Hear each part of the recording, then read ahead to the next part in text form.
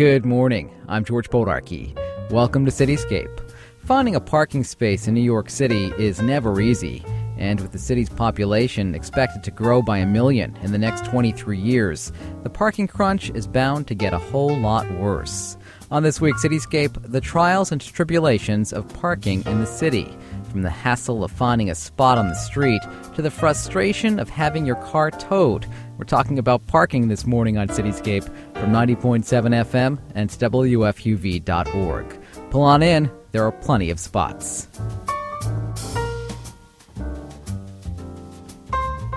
Most of us have had the experience of trying to find parking in downtown Manhattan.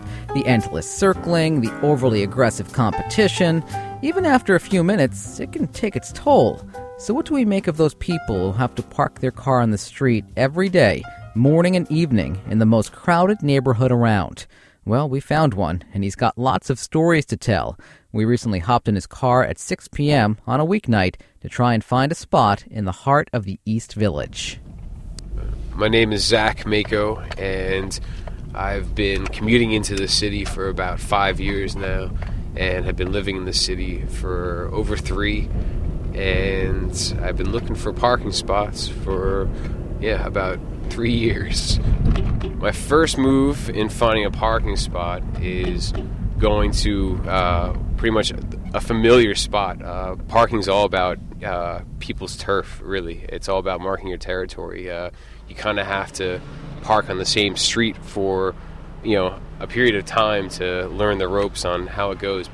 There's a certain parking etiquette that goes along with, finding a spot, and kind of, especially if you're sitting on a street waiting for a spot, whether it be how far ahead do you own the space basically in front of you. If you're sitting on the side of the street, if there's a person that comes out and goes to their car and they're 3 spots ahead of you, you can mark that. But say it's 5 spots, it might be open territory for someone else to come and grab it. People who sit and wait for a spot are usually the people that live here or park here every day. The people that drive around and look for a spot are people usually who come in from Jersey or Connecticut or outside of New York City. So it's a different thing. The people who sit and wait in the spots, sit and wait on the street, basically they've been doing it for a while, usually. The longest I've waited is about 2.5 hours, I'd say, 3 hours. Usually around Halloween is the worst time. And Friday nights, Saturday nights, especially Saturday nights are probably the worst. Right now, I'm making a right on 2nd Avenue off of 6th Street, and going to do a big U-turn or a big circle right now to go back onto 6th Street. That's Zach Mako searching for a parking spot in the East Village. We'll check back in with Zach a little later in the show. Maybe he'll have found a spot by then. If Zach were looking for parking a little farther downtown in the Little Italy neighborhood, he might think about taking advantage of a brand new, state-of-the-art parking facility. It's called AutoMotion, and it's New York City's first fully automated parking garage. You drive in, park your car on a platform, and from there, a mechanized system whisks it away. Confused? We spoke with AutoMotion's CEO to find out just how it works. My name is Perry Finkelman. I'm CEO of AutoMotion Parking Systems. We are here at 123 Baxter Street in downtown Manhattan in the first automated parking garage in New York. We have a vehicle that just came in. It's parking. It's now the operator of the vehicle is moving into the receiving bay, and he's following the directions. Right now it says, please move forward. There are other signs of you too far left, too far right. It'll tell you to do that. At the point where it's in position, he shuts off the vehicle, and then the room is checked right now with lasers to make sure he can actually park. Then there's a list of safety instructions, such as turn off the engine, make sure you have the parking brake on, things of that nature. Then the customer goes to the kiosk and then answers a series of safety questions. We want to make sure that no one's in the vehicle, no babies, no animals, have you taken all your packages? You know, again, just to remind people that take everything out of the vehicle. Receiving room door is now closing. What's happening now, there are motion sensors that are checking the vehicle. There are lasers that are checking the vehicle to make sure there are no obstructions. And once the system is satisfied that it's okay, you take your ticket, you walk away, and the process begins. I'm Ari Milstein, Director of Planning for Automotion Parking System. Right now we are standing on the observation platform inside the guts of the parking system. Here you can see the main storage retrieval unit, which is what allows us to get all of the space-saving components in it. Because of this machine, you're able to reduce all of the maneuvering space that is usually required with parking garages, because all of the movement takes place in this one lane where the storage retrieval unit is basically the equivalent of an elevator on tracks that goes side to side. There's an elevator that moves the vehicles up and down, as well as has a turntable on it so the vehicle is positioned appropriately for exit when it's returned to the entrance.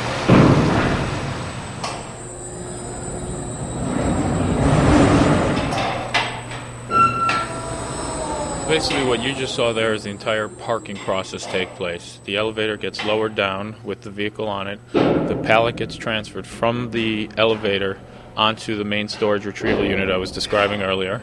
That unit then, an empty pallet from that unit gets replaced back onto the entrance elevator. The elevator returns back to the entrance room to accept the next vehicle, and the storage retrieval unit moves towards whatever parking bay the system decides is the best place to put the vehicle, and again pushes the car into the parking bay and has an empty pallet come back out onto the storage retrieval unit, and the process is repeated. So right now the customer, after he's paid, is now going into the exit booth and starts his car, and it's facing in the exit direction, and he just pulls right out. It's a process that's under 2 minutes. You know, the fact of the matter is people drive. And, you know, if people drive, they're going to have to park their vehicles. We are, unfortunately, that's the way our economy works. I can't imagine any urban area not dealing with parking. I think urban mass transit needs to be encouraged, not only more in New York, but in outer areas, but there is a need to deal with the parking situation. That's Perry Finkelman, CEO of AutoMotion. If you find yourself looking for a parking spot near 123 Baxter Street in Little Italy and you have $25 in your pocket, you may want to give it a try. Let's check back in now with Zach. He's our East Village parker. Last time we spoke, he was crossing 2nd Avenue looking for a spot on 6th Street. Right now I'm making a right on 3rd Street and still looking, and we're heading back over. We're going to cross 2nd Avenue in a second. If you parked in an area for a while, you kind of have claimed your territory, where the people who also park on that street know who you are and know that you park there every day. So usually, if you're waiting for a spot and a spot comes up, they usually give you the benefit of the doubt just because, you know, they know that they're going to see you every day. People who don't usually park on the street, who are the people who just drive around looking for a spot, they'll come in and try to sneak your spot when you're backing up. You know, you see a spot 2 cars behind you and you're trying to back up into it, and someone will try to take it, and depending on, you know, what goes down, it can get kind of ugly. So I've gotten in, countless arguments with people, and it's kind of, you know, who holds their ground, who doesn't, who, you know, is willing to budge, really. So, you know, I've stood in the street for 15 minutes saying I'm not moving, this is my spot, and you don't want to have to do that, but, you know, it's kind of, if you don't, it's kind of survival of the fittest, you know. You know, the rule of double parking in the city is weird because during street sweeping, especially in the morning, you can get away with it, where normally most people move their car to the other side of the street, the one that's not being cleaned, and they get out of the car and they go back into their apartment, they go back into their work, and they come out maybe about 15 minutes before the time's up. And most people who do that, they know the time when the street cleaner is coming. anyone who's parked in the city, and has done the street cleaning thing knows that it looks like NASCAR when the street cleaner goes by and everyone who's double parked rushes to the other side. It's pretty funny to watch, actually. It's kind of everyone at once. As soon as that street cleaner goes by, even part of your car, you start turning. And usually people will wait at the end of the block and actually tail the street cleaner until the very end to get the first spot. Right now, crossing Avenue B, and everything seems to be pretty full right now. You're tuned to Cityscape from WFUV and WFUV.org. I'm George Bodarky, and today's show is all about parking in New York. Ever stand in front of a street sign for minutes on end, trying to figure out if it's legal to park? Ever wonder what the difference between standing and stopping is? Or exactly what the rule is when the meter is broken? Well, our next guest is the man with answers. His name is Michael Permegia, the Deputy Commissioner for Traffic Operations in New York City's Department of Transportation. Michael, help us first of all to understand the signs. I was just walking here noticing the parking regulations, and sometimes you have 3 signs on one. How do you make sense of that? The number of signs relate to how the curb is used during different times of the day.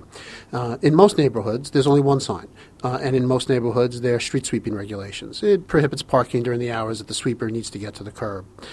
Typically, that's 90 minutes in most neighborhoods in New York City. Where we have different needs of the land, different land uses and different needs of the curb, you have to regulate the curb more hours of the day and for different purposes. So if you see more than one sign on a pole, there's several clues that one should look at. The color is a tip-off. If a sign's in red, it means that something is prohibited. If the sign is green, it means that something is permitted. So you'll notice that all of the meter signs, for example, are white letters or green letters on a white background, or the reverse. Signs that are with red, either red letters on a white background or white letters on a red background, mean that you can't park during certain parts of the day. The signs are fairly clear. Okay, so to Michael, reading a parking sign is pretty straightforward. But in practice, it can be a lot more complicated. No one knows this better than those drivers who have had to pay the ultimate price for parking incorrectly, getting their car towed. We went to tow pounds in the Bronx and Manhattan to meet some drivers who might have a word or two for Mr. Permegia. My name is Tracy Watkins from Piscataway, New Jersey. We came over Saturday to go to B.B. King's to see Isaac Hayes. We parked on 33rd and 10th. There was no sign posted. We came back. There was an NYPD tow truck, so we asked what happened. He said they towed our car here. There was no sign posted. You walk all the way down the other end of the street. It's a sign about this, 6x6, said no parking. $185. My name is Kiana Murphy. I'm from Lakewood, New Jersey. I came up here for the Cover Girl audition, standing in line for 3 hours. I didn't know you wasn't allowed to park because it doesn't say no parking, but it does say no standing. Came back to get my car. It was gone. For no standing around, no loitering. It doesn't say no parking. Any other place would say no parking. No standing means standing. No loitering means no loitering. Okay, so no parking means no parking, but that's not what it said. So apparently there's some confusion about just what it means when a sign says no standing. Let's go back to Michael Permegia for the definitive answer. Standing means that you're not allowed to park, nor are you allowed to do anything except drop someone off at the curb and move on. I think people complain about the parking regulations and the fact that they're uneasy to read because they don't take the time to read them and to go through them sequentially, or because they don't like the regulation says no, and they like it to say yes, and so they say, okay, somebody else is there, I'll be there too. Is it true that the entire city is considered a tow-away zone? Absolutely. If you're in violation of a parking regulation, you're susceptible to being towed. And all you have to be is in violation of a regulation. In practice, what that means is that the more serious the violation, the more serious the regulation you're violating, the greater likelihood that you'll be towed. What's the most egregious violation, do you think? There are so many of them, but the ones that impact upon traffic flow are probably the most egregious. And so it's parking or standing in locations at curbsides that are or that are reserved for some other traffic flow purpose. So when somebody pulls up just to go in for a newspaper or a cup of coffee or just wait for somebody for 3, 4, or 5 minutes, they're not only blocking themselves, the other cars, but they're blocking the buses which are carrying 50 or 60 passengers. I'd say those are probably the most egregious. Michael may have no sympathy for those who block bus lanes or disrupt traffic, but back at the tow pound, the story isn't so cut and dry. My name is Mike Stock. I'm from Hamden, Connecticut. We were coming back from Brooklyn last night. It was 1:30 in the morning. It was snowing. There was no parking near my brother's apartment. We parked someplace. Couldn't tell it was a bus stop. Construction and awnings in front of the sign. Didn't see the yellow on the curb. Went out this afternoon and the car was gone. There's too many people and not enough spaces. Especially when you're trying to park later at night. You're there's nothing you can do about it. My name is Tion Sandiford. I'm from the Bronx, New York. This morning I got my car towed, I guess due to parking violations or whatever the situation was, but it was unnecessary. I felt that I was in the parking zone, and I was 3 square blocks away from the fire hydrant. Traffic bureaus, employees should give you some sort of leeway. It's 11:35, and he knew he was supposed to move his car by 11:30. Give him like 11:40. Give him 5 minutes leeway to get out of the way. If not, then slap a ticket on him. One last time, let's hear from Michael Promeggia from the DOT. We asked him about a common source of parking confusion, a broken meter. If the meter is missing, you're allowed to be there for the amount of time on the sign. So if it's a 1-hour zone, you're allowed to be there for an hour. If it's a 2-hour zone, you're allowed to be there 2 hours. We have some zones that are longer than that, but it's rare that you find a meter missing. And particularly for longer in locations where there's more than an hour, we typically have multi-space meters, and there are plenty of them. If the meter is broken, you're allowed to be there for 1 hour. What do you think are the most common mistakes? I don't know that there's so many mistakes. I think there are some common violations. I think when someone overstays their welcome at a street sweeping regulation because they've overslept or they've forgotten what day, where they left their car because they parked it a few days ago and they're there. I think that's somewhat more understandable. And then the motorist who must park in front of the store that they're going to, regardless of the regulation, or must wait for someone to come down while they conduct their business in the building, and they must take up the space. I think those aren't mistakes. Those are rather egregious violations. Well, it looks like there's no convincing Michael that mistakes just happen. But let's give the final word in this back and forth to those poor souls waiting in parking purgatory, a New York City tow pound. I went to my parking space, which said no parking Tuesday and Friday. Today's Monday, and the car wasn't there. My name is Robert Healy. I'm from Massachusetts. They said that my car was towed away. They wouldn't tell me why. I know the car was parked legally. I figure I'm going to have to pay whatever they asked me to get my car back. It's like ransom. My name is Emery Lindsay. I'm from the Bronx. They towed my car. I went to the emergency room this morning with my son. They called me from the school, and when I came outside, my car was gone. They said it was parked in one of those ramps. It looked like a ramp thing, but I didn't see no signs or nothing. And when I came out, it wasn't 15 minutes, and the car was gone. It sucks because there's nowhere to park. As it is already, there's nowhere to park. There's too many cars, and when you do find a park, it's illegal. The city better get it together. My taxpayer money is going to waste. This is Cityscape from WFUV, and I'm George Bodarky. The last voice we heard from brought up a pretty good point. When it comes to parking, just where should our tax dollars go? We reached one organization that encourages alternative approaches to parking policy. We're joined on the phone now by Kate Slevin. She's the Associate Director of the Tri-State Transportation Campaign. Kate, thanks for taking the time to speak with us. Thank you. The complaint from many drivers in New York City is usually there are too many cars and not enough parking spaces. Is that how you see it? Some ways yes, in some ways no. We agree there's too many cars, and we would agree probably that there is the parking is not utilized correctly. There's definitely too many cars on the road. Traffic is a problem for everyone. But as far as parking, it's very cheap to park in certain parts of the city. A lot of people get free passes to park wherever they want. And the meter parking is very cheap, while the lot parking in private lots can be quite expensive. A recent study found that 35% of government workers drive to work because they get free parking. Right. Well, that's a big problem. There's no reason why government workers should be given a free pass to drive into the city and park on, in some cases, sidewalks and things like that. So, we've really been calling for the city to crack down on illegal driving and illegal parking and illegal permits. Okay, but obviously it's not all illegal. If they have a placard, they can park in certain areas legally. Right, that's true, but we found that a lot of studies by Bruce Schaller and Transportation Alternatives have found that actually a lot of the people parking are just using photocopied placards and permits that aren't actually valid. Many people were taken back by a recent study that found more than half the drivers who crowd Manhattan each day come from the 5 boroughs, not from the suburbs, and for a long time many people thought it was New Jersey, Long Island, Westchester crowding the streets. Right.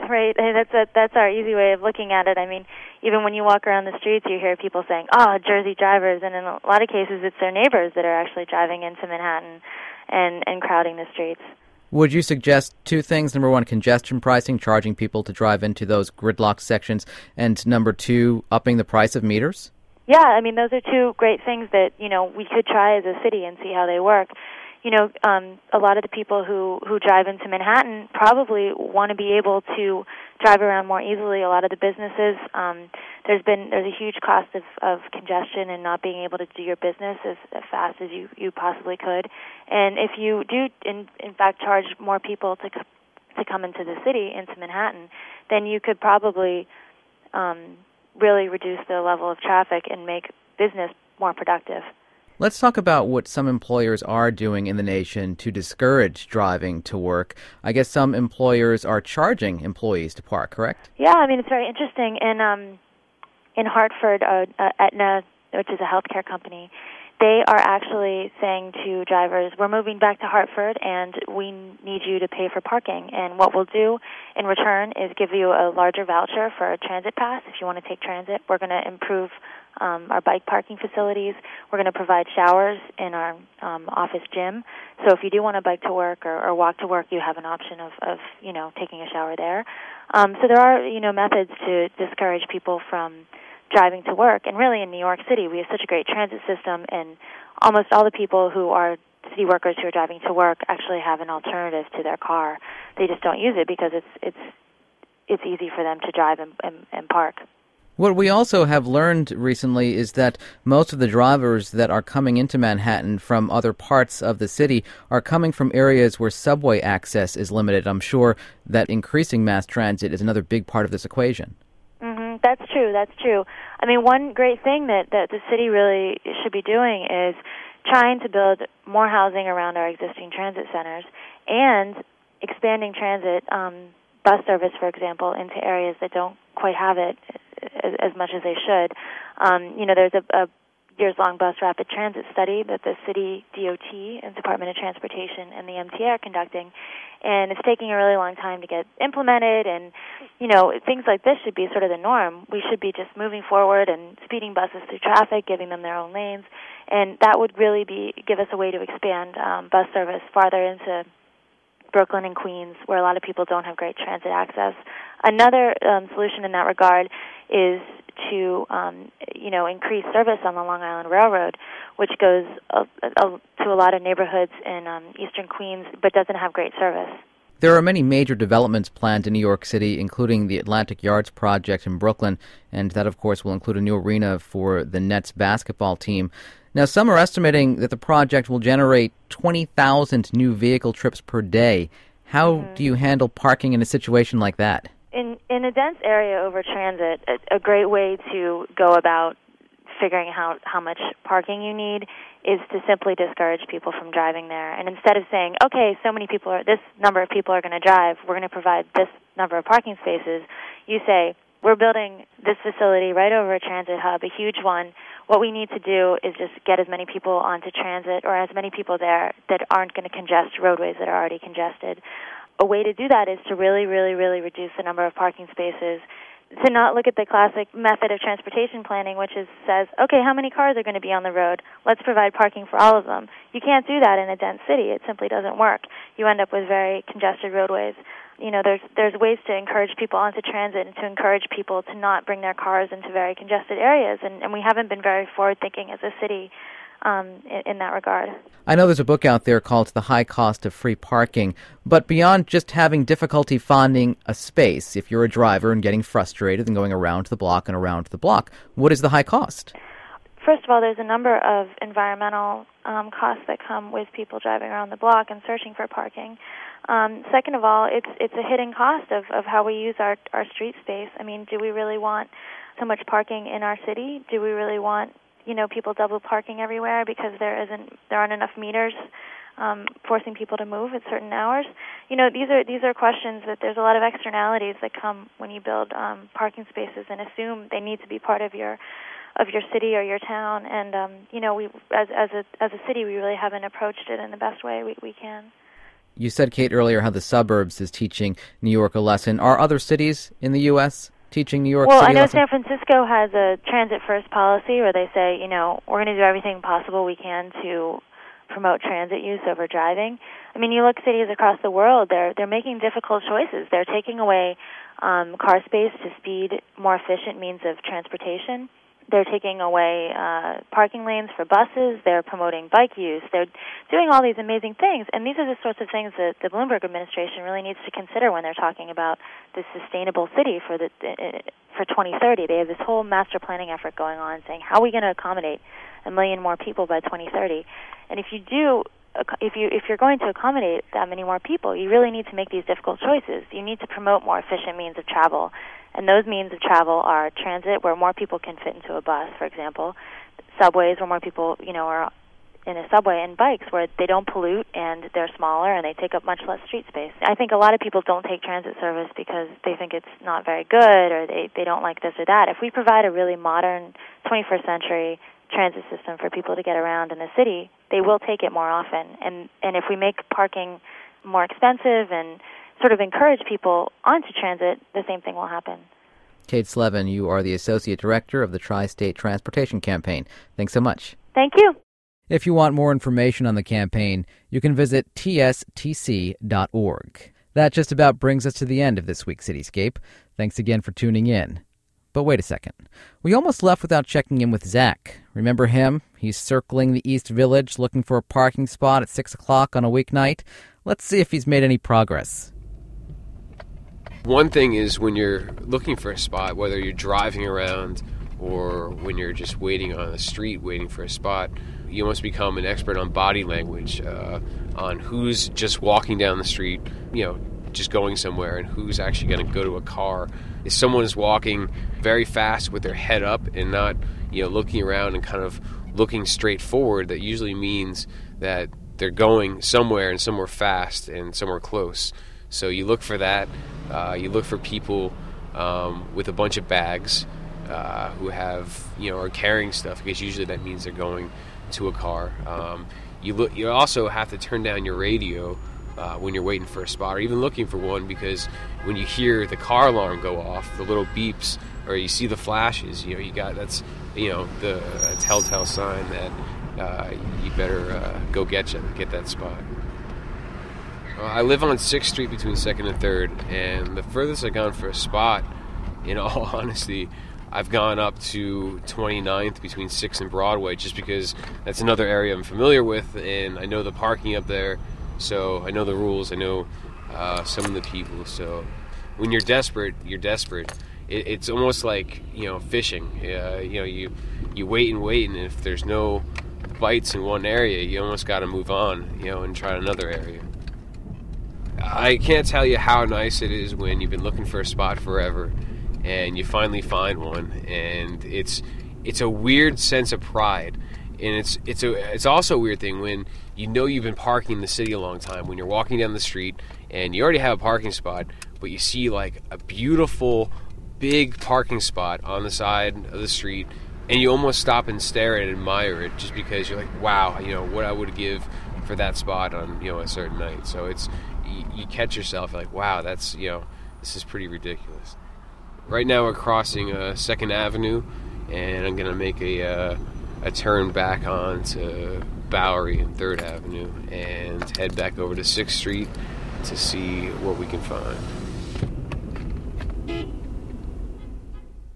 Zach Mako continues his search for a spot in the heart of the East Village. We wish him lots of luck. Remember, you can find archived shows and the Cityscape podcast at WFUV.org. I'm George Bodarky. My thanks to producer Jody Avergan. Have a great weekend.